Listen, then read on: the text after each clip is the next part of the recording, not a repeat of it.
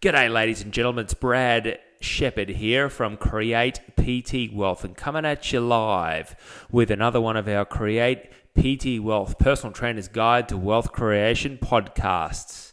Look, thanks very much for joining me today. I'm going to launch straight into today's topic. And really today's topic is one that gets spoken about quite a lot. The question gets asked to us many times. And I want to try and debunk some of the myths today and try and help people out. And today's topic is all about how to most effectively negotiate a deal with a gym or a facility or somewhere that you can run your personal training business.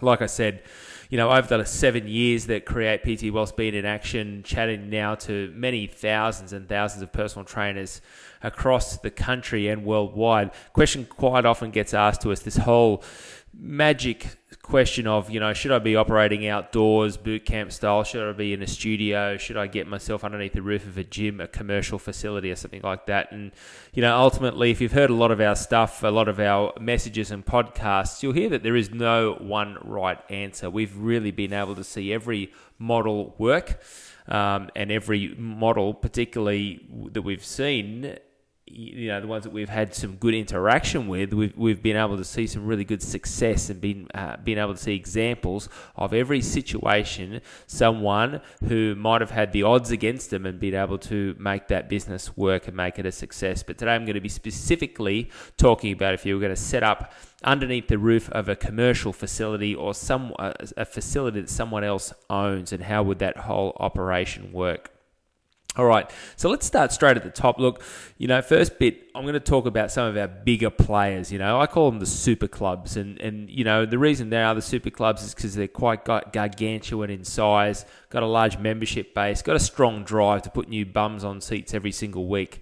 So I'm talking about our Fitness Firsts and our Good Lifes and the places where we've got more facilities, a larger base of trainers. Look, we've had plenty of people come through our program who have been in those facilities. I personally love them. I think they're great places.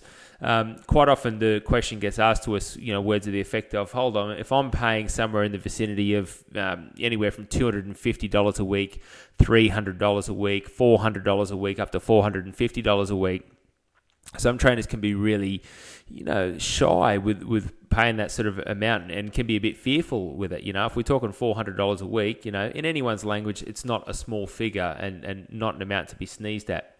However, in any of these scenarios, I always like to present I'll call it the risk versus reward, you might say. So what's the risk? Well, the risk is you're going to pay $400 a week, all right?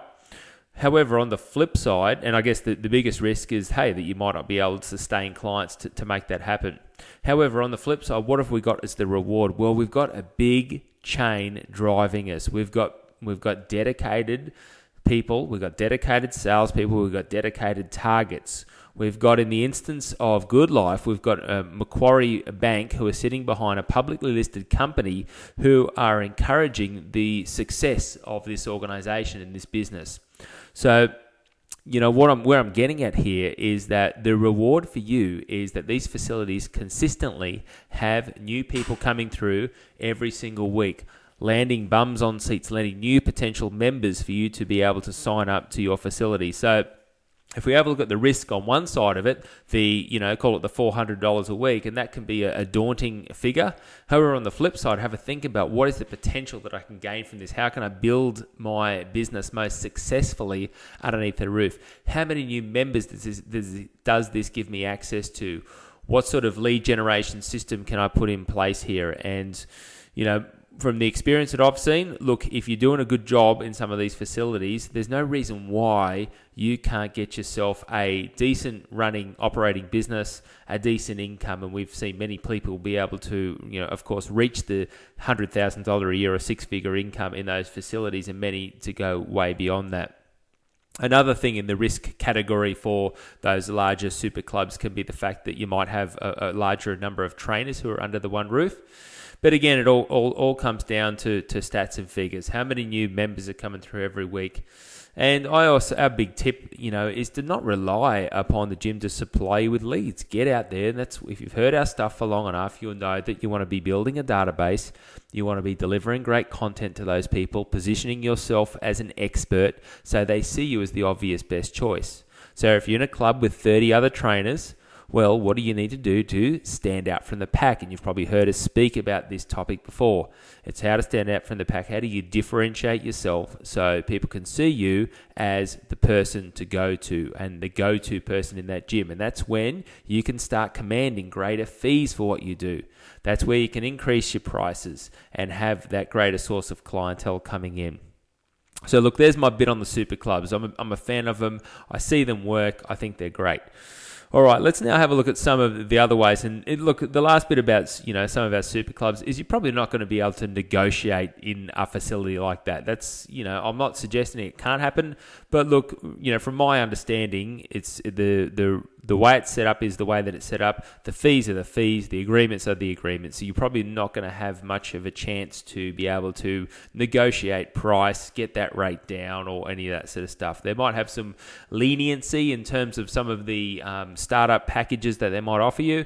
However, at the end of the day, look, the deal's the deal. You just got to make the most of it. And if you're going to sign yourself onto an agreement, I say to you as a ethical human is to carry out that agreement. Do your very best to make that happen.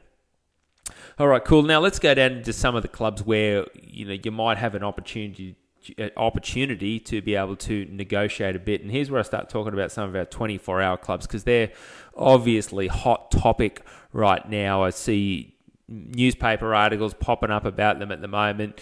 The whole big question, is there an oversupply of 24-hour clubs, and what's going to be the future? What does the future hold for these places? Look, again, there's probably not going to be many gyms or facilities that I'm not a big fan of. I'm a massive fan of promoting exercise and ongoing activity in our community. People out there aren't getting any skinnier. And as long as you've got a model that works and can be profitable, I say, yep, go for it. So that's definitely where, in my opinion, the 24-hour clubs come in. You might be in a location or in a suburb where you've seen a few of them pop up. You might have an Anytime, and then a bit down the road, you've got a Snap, and then a little bit further up, you've got a Jets. And then we've got a 24-hour, a plus 24/7. And then we have some of the other I Feel Goods popping up, and plenty of them out there. We could probably keep rattling them off all day, and not to mention some of our larger players who are now starting to switch over to 24-hour access. I saw my local YMCA over at Bowen Hills has just switched over to 24-hour club as well. So we're going to see definitely a shift in that particular market. We're also going to see some of the 24-hour clubs start to become more of a full-service club. So we see a number of them start to offer group fitness classes and spinning studios, and they're going to start to differentiate a little bit and find ways that they could then stand out from the pack. All right, let's speak about you as the PT and how could you operate inside one of these facilities. Look, the biggest thing I say to people, the biggest point to have a think about is what problem are you solving? Okay, so before you go in there, guns blazing, thinking what the hell can you get out of it, have a think about what problem are you solving. All right, I'm going to tell you what it is in a nutshell. The greatest problem or the greatest headache that 24-hour club owners have is the fact that trainers are their biggest pain in the butt. Yep, you heard that correctly. Personal trainers, you are the biggest pain in the butt for 24-hour club owners. Why is that the case? Well, if we have a look at the very basic 24-hour club model, roughly operating on 4 personal trainers, give or take a couple here or there. But let's just call it 4 PTs, okay? So 4 PTs paying you $200 a week there, say as a rough figure. There's $800 a week of income as a 24-hour club owner then that you would receive. Now, ideally what you'd like to do is just have those 4 trainers just pay you week in, week out, pay the $200. They're happy as they've got a bunch of clients. You're happy because they're not causing you a pain in the backside. Now, we're speaking about a 24-hour club owner. Keeping in mind the general profile of a 24-hour club owner, now we know that many of them have come from the fitness industry, but there are also a huge number of people who have just not from the fitness industry at all have sought out a good business investment, because that's what these definitely stack up to be. They've sought out a good business investment and gone, okay, I'm going to plonk myself, I'm going to invest some money into this, and I'm going to become a gym owner. However, they don't want to be faced with this whole conundrum of trying to deal with trainers. And what the general consensus can be is that the trainer comes on board, they have a rent-free period. It might be free for the first month, half price for the second month, and the rent starts to kick in around about month 3. So the trainer comes on board, they stand around for a bit, they do a bit of prospecting, they might get 1 or 2 clients, they might have a few leads trickling in, they might not be proactive about business or understand the best way to get clients, etc. They get a month down the track, no rent's kicked in, and they're only doing 3 or 4 clients a week, and they're starting to think, okay, this is not so good, because next month half rent kicks in, $100 a week. This is not so looking so promising. And then they get into it, and they might get a couple more clients. And by the time full rent kicks in, they're probably just breaking even, making a little bit beyond that. And this is the conversation I've had with plenty of people in that particular scenario. So what's the end result of that? Well, time for the full rent to kick in, and then the next thing they're doing is turning around and saying, look, I'm going to have to leave because I don't have enough clients. And it's this whole, vicious cycle, vicious circle, in my opinion. The club owner probably doesn't have the resources, the time, etc., to be able to educate the trainers to help them build their business. There's a general understanding there that, hey, if you come in as a PT, then we will enable you, we will give you the full run of the gym. You can go around, you can prospect people, you can pick up clients and all the rest of it. However, if you're not very proactive, and when I say as the personal trainer, if you're not being very proactive about doing that, then there's a chance you might not have enough clients to sustain business. So no one has a win with that. The personal trainer doesn't have a win because they've had a bad experience. They've spent a couple of months and maybe haven't given it their best shot. But on the flip side, they may not have known what to do. Secondly, the gym owner's not happy because now they've had a personal trainer who's not really having a crack, and we've spoken to plenty of gym owners who sort of roll their eyes and go, yeah, well, these PTs are a bit of a pain in the backside. And, at the end of the day, clients don't get trained, because if you're not training clients, then obviously people aren't achieving what they want. From a customer care perspective and from a client retention perspective in the gym, those clients are not at that point in time getting effectively serviced or looked after. So you want to look at it and you want to think about what problem are you solving. So let's go back to it. As a PT, what problem are you solving? All right. So for many of these clubs, ideally that have 4 trainers there, some of the stats I saw not so long ago was that the average club was operating at about 1.5 trainers per club, which is incredibly low. Look, if there's only 1.5 trainer per club, then there's not many people who are going to get trained.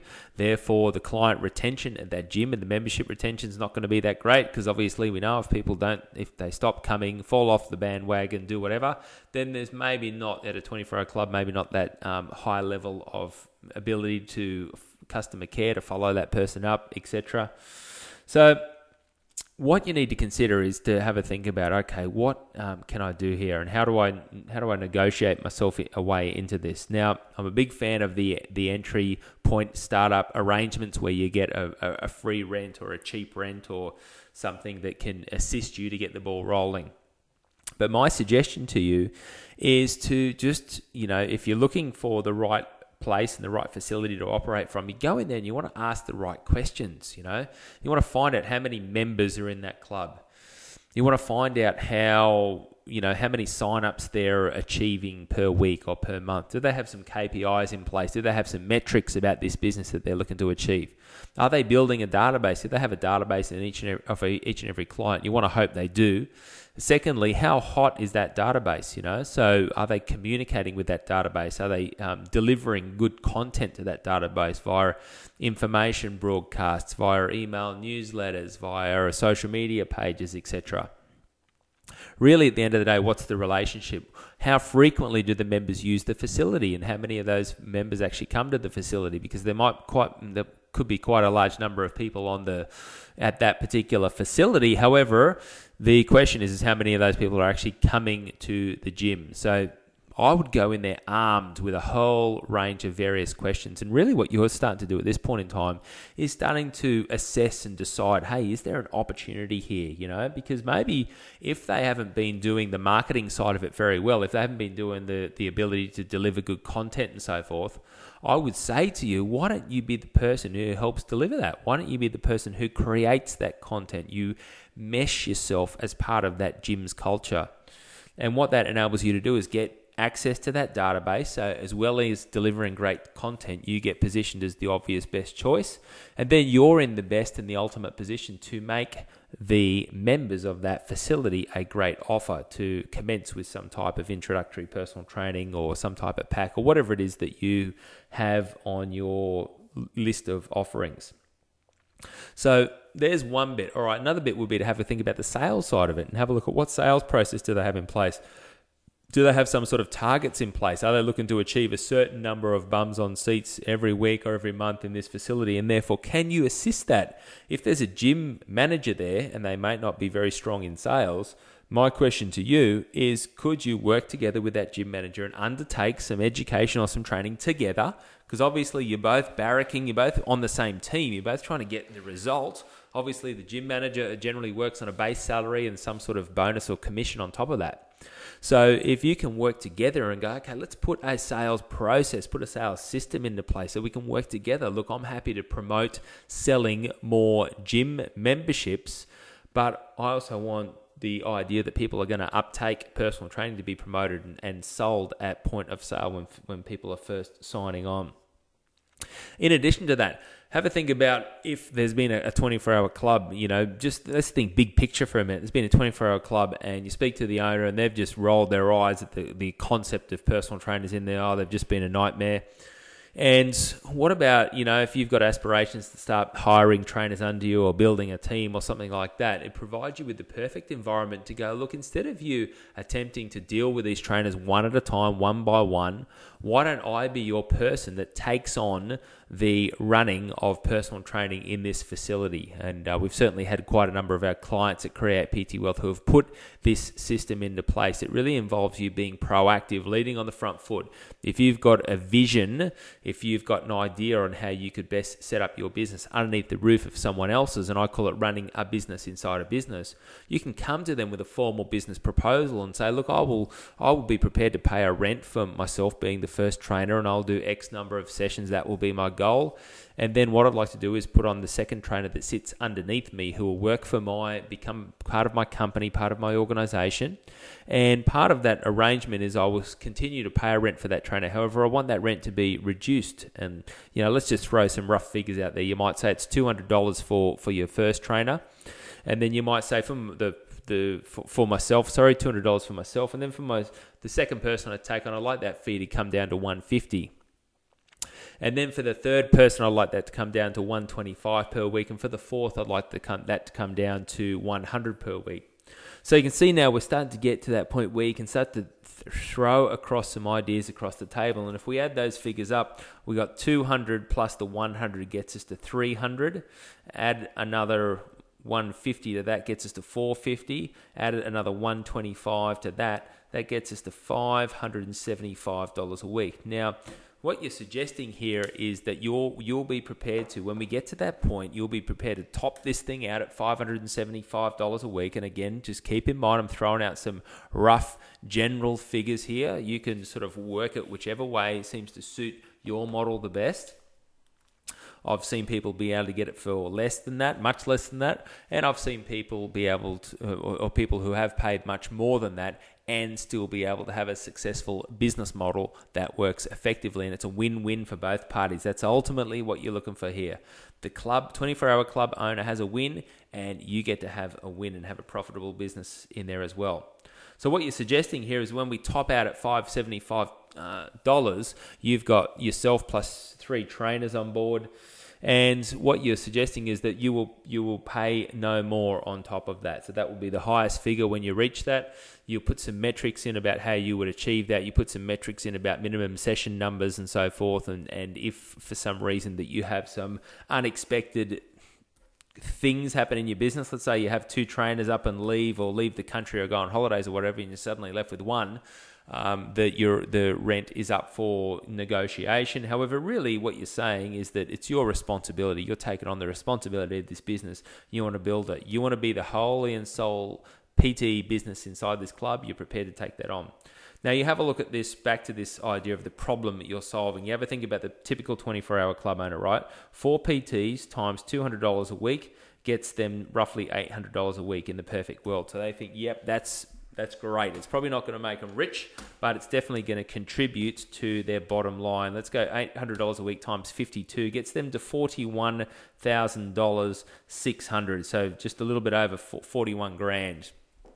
All right, so let's say that this 24-hour gym owner, their expectation to pull out of that club might be 300 grand for their year. 41 grand's, it's a decent percentage of that. It could be sitting on around about 15 or so percent. And if they didn't have that income, well, that could be a section that impacts their business.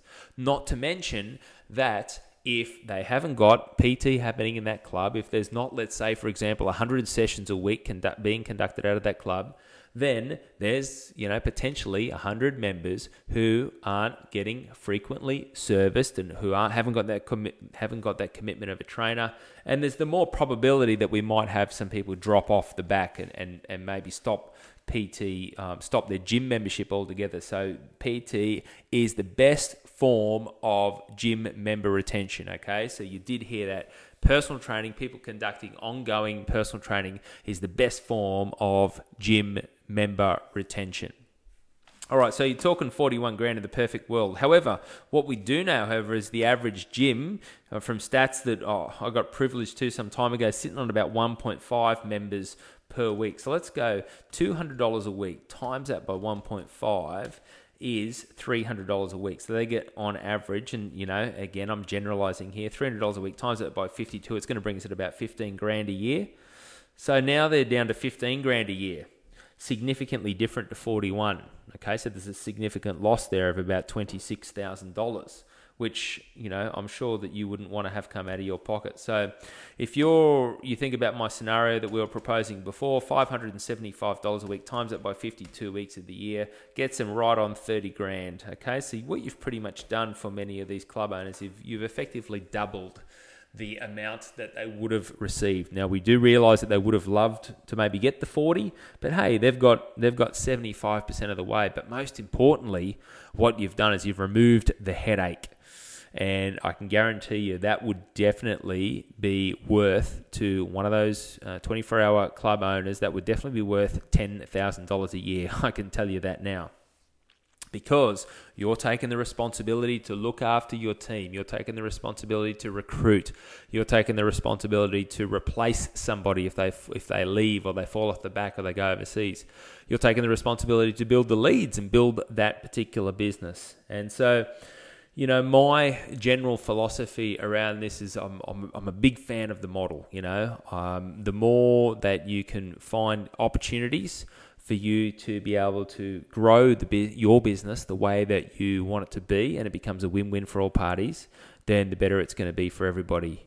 You just need to have a look at all the figures and the facts that come into play in this particular scenario. All right, look, I hope I've convinced you at this point in time that, two of those options, and both of those options, I should say, our super clubs, are excellent, bloody excellent, actually. I'm a big fan. 24-hour style clubs, again, I'm a big fan. Any independently owned gym, see, the beauty of these places is that for many of them, they are independently owned. There's usually one owner, maybe a husband and wife, maybe one person, etc. And that's where it gives you the opportunity to start to negotiate. Now, it's pointless trying to negotiate unless you're going to bring something to the party. So that's why, my general philosophy has always been, if you're going to go into some sort of negotiation, have a think about what value can you bring to this, okay? Because, at the end of the day, if you're just in there just to screw somebody down, trying to get the cheapest price or whatever it's going to be, then, maybe that relationship's not going to be hit off that fantastic. So my suggestion to you is always just keep that open mind in terms of going, how can I better service this place? What value can I bring to this place? And I would encourage you to always consider those particular words, especially in reference to how can you better service the customers there? How can you better look after and be part of the whole customer care process? How can you better manage the customer experience when they start with that facility from day one? Just because someone hasn't commenced training with you, they will be subconsciously, and whether you know it or not, whether they think it or not, they'll be subconsciously making decisions on whether they think that you're a good fit for that place or not. So you need to stand out, and you need to make sure that you are known in that facility as the go-to person who has the personality and who has the ability to be able to make them feel comfortable in that particular environment, because that's what it's all about. All right, those two scenarios are great. I want to touch on one more before we knock on. If I've got a few minutes up my sleeve, I know I'm moving fast, but I really wanted to get through this information today. All right, the next bit is having a think about what spaces you can go and set up in. What spaces can you occupy? I'll give you an example. Sporting clubs. All right, seen this one way too often now, and it's come up way too often. I've seen plenty of people go into that particular scenario. Many sporting clubs that have places, empty sheds, facilities, things like that. Might have had an old rusty clunky gym with a multi-station in there. It hasn't been used for years. Or some footy club that's got some old rusty dumbbells or whatever. So here's your opportunity to start to open up that conversation. And again, think about what value can you bring to that facility. So maybe there's some sort of contra arrangement that you can put into place there where, for example, you go in and you use that facility for no fee. And what you do in contra for utilizing that fee, you're basically swapping some time for money. And so what you're saying is that you would be prepared to put on X number of sessions per week, which would service either the members or possibly the parents of the children who are going to that particular footy club or whatever it is. So you want to go in there and have a think about what value can you bring? And you might decide, look, I'm prepared even to put some investment into this. I'm prepared to meet you guys halfway to help deck this place out. Or let's give it a spruce up. Let's put a few new bits of equipment in there, etc. And really, it's back to this whole concept of going, well, what is going to come? What is going to become of that space, that facility, if you don't do anything with it? It's probably going to remain the same, forever.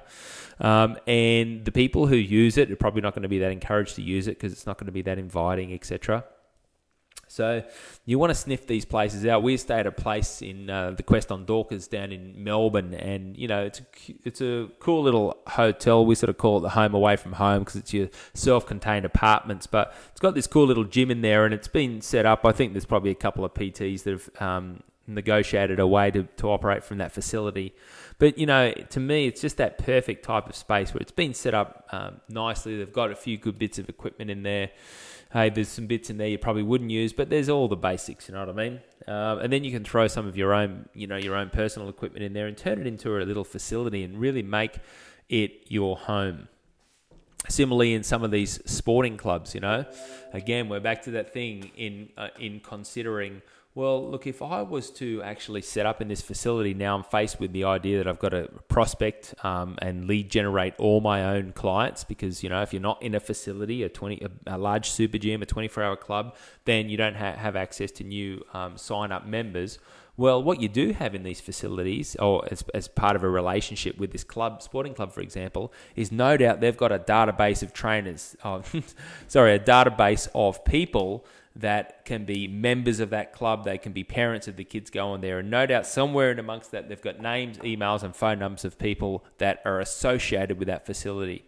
And that gives you an instant way to build some rapport with those people and to invite those people down. Maybe you're going to run some free boot camps. Maybe you're going to put on some type of free 21-day challenge, which you're giving up 21 days of your time to get these people in the circle, get them in the loop, give them a taste on what it's all about, and make them some great, compelling offer to continue.